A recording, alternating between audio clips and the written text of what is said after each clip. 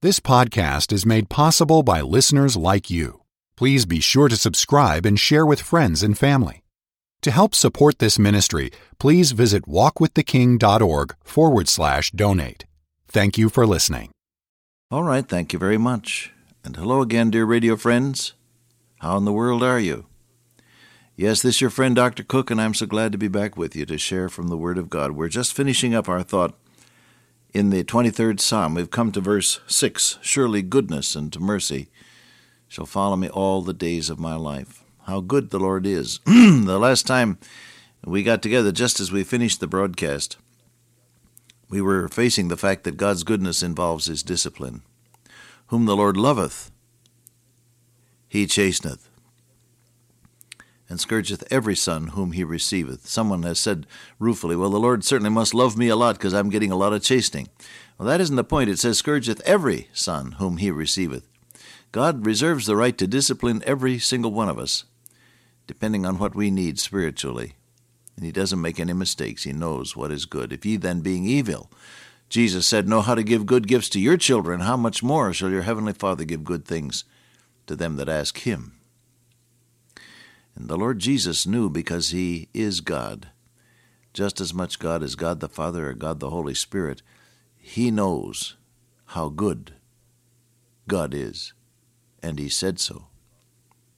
God's goodness involves discipline. It also involves His provision for repentance, not knowing that the goodness of God leadeth thee to repentance. Let me speak with someone who today feels as though you've missed it, you've blown it, you have failed so miserably that there isn't any more hope. The world is full of folk like that, and their hearts are breaking with despair because they're saying to themselves, as perhaps one or more of you today may be saying, no more hope for me. No more second chances for me. It's all over. Well, brother, sister, it's never all over. I want you to know that. The goodness of God leadeth thee to repentance. There's always a chance for you to say, Lord, start me over again. Lord, forgive me, cleanse me.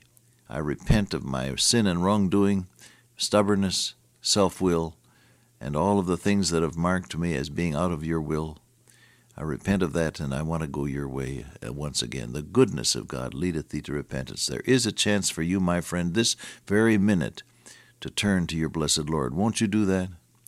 I'm speaking to somebody who's saying bitterly to yourself, I've blown it, it's all over, I can't do anything more, I may as well do away with myself. Oh, listen, don't do that. It's always too soon to give up. God hasn't given up on you. If He had given up on you, you'd be dead. Oh, God hasn't given up on you. So don't you give up on God. You turn to Him in faith, out of the welter and pain of your own failure and the feeling that there just isn't any more hope for you. Out of all of that, you turn heavenward. You turn to your Heavenly Father, and you call unto Him. Call unto me, and I will answer thee, our Lord says, and show thee great and mighty things which thou knowest not. Did you know that the possibility of blessing is there for you? God wants to show you something new in your life, some new possibility, which He can work out if you'll turn your life over to Him. Will you do that? God has a way of taking the failures of the past and working them into the ministry of the future in His own wonderful grace, goodness. The goodness of God includes His discipline and includes His willingness for you to try again. Jonah ran away from the commission God gave him regarding preaching to Nineveh. Instead, he went the opposite direction, took shipping for Tarshish. But God prepared the storm, and then God prepared the great fish. And then, as the fish threw Jonah up upon the land, a strange sight, no doubt, with seaweed in his hair and his face wrinkled now and bleached with the gastric juices of the fish that had been his host for the past 3 days. Now, it said, the word of the Lord came again the second time unto Jonah and said, Arise, give the preaching that I bid thee. This time he obeyed. God is saying to somebody listening to me right now, okay, now is your chance. Do what I told you. Do what I told you. Start obeying me. And if you'll do that, you'll know something experientially. You'll know something about the goodness of God. God is so good to us in comforting us and in loving us. He said, as one whom his mother comforteth, so will I comfort you. The goodness of God extends to his wonderful loving treatment of us in the pressures of life. The Lord is good, a stronghold in the day of trouble. When you're facing the troubles of life, and we all do, no getting away from that. Just because you're a Christian, don't expect that everything's coming up roses, because it doesn't work that way. We all face the troubles of life, don't we? And when they come, then what? Oh, you're serving a good God. He's a stronghold. He's a stronghold in the day of trouble. Now, the logic of this is you never would know how good God was if he didn't allow you to experience some of these things that drive you to your knees. If there weren't any troubles in life, you wouldn't have any real reason to turn to God. And so he allows some of these things to come into your life so that you can know how wonderful he is. I got an angry letter from someone not long ago when I had mentioned, quoting from Deuteronomy, he led thee and allowed thee to hunger that he might feed thee with manna which thou knewest not, neither did thy fathers know. And I made the comment that God let them get hungry so he could feed them, so they would appreciate it when he fed them.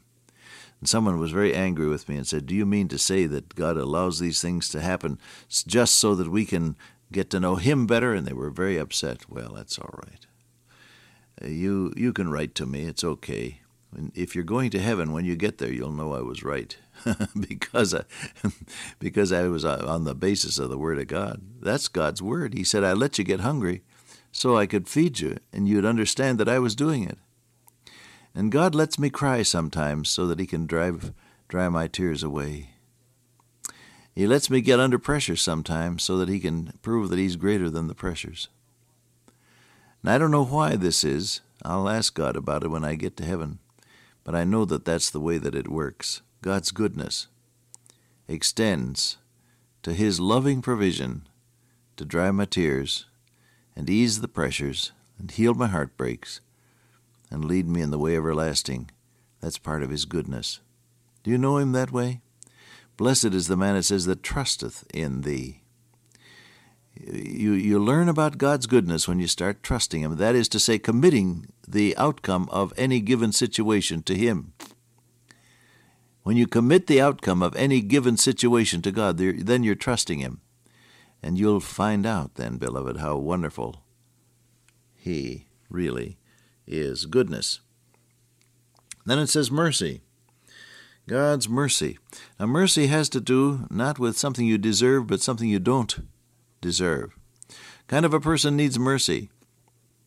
Well, technically, a person who has done wrong, who has been apprehended in doing wrong, who has been convicted of doing wrong, and who has been sentenced for his or her wrongdoing, that kind of person is a candidate for mercy. You and I are in exactly that position, beloved. For all have sinned and come short of the glory of God, the Bible said.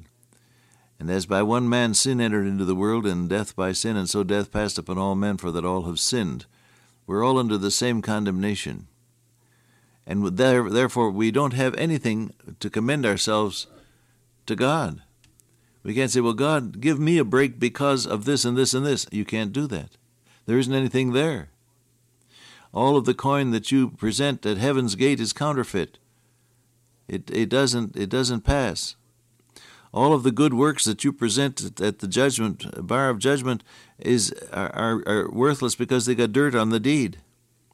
It's like handing a surgeon a scalpel with a speck of rust on it. Now, they use stainless steel nowadays, don't they? But in the old days, the kind of steel that was used sometimes would be subject to rusting. And so I took that illustration from a story of a doctor a good many years ago. Somebody handed him a scalpel with a speck of rust on it, and he threw it on the floor, predictably, because you're not going to use that kind of an instrument on patient. No, dirt on the deed keeps me from being accepted with a holy God. And so what I need is not my just deserts. Don't ask God for what you deserve. When you come to God complaining, don't say, God, I don't deserve this. I deserve something better. You and I don't deserve anything but judgment. The heart is deceitful above all things and desperately wicked. Who can know it? All our righteousnesses, Isaiah says, are like filthy rags. When I read that expression, filthy rags, it goes back to my garage days. I used to be a garage mechanic when I was in college. And obviously when you're working on a car, from time to time you have to wipe the grease and oil off your hands so that you can keep on working. And you'd have a rag then by you, always a rag nearby, so that after you got through working on any given part of this machine and your hands were covered with oil, you'd reach for the rag and you'd wipe the excess, at least, of oil off. But by and by that rag got so saturated with oil and grease that it wasn't worth anything more. What did you do with it then?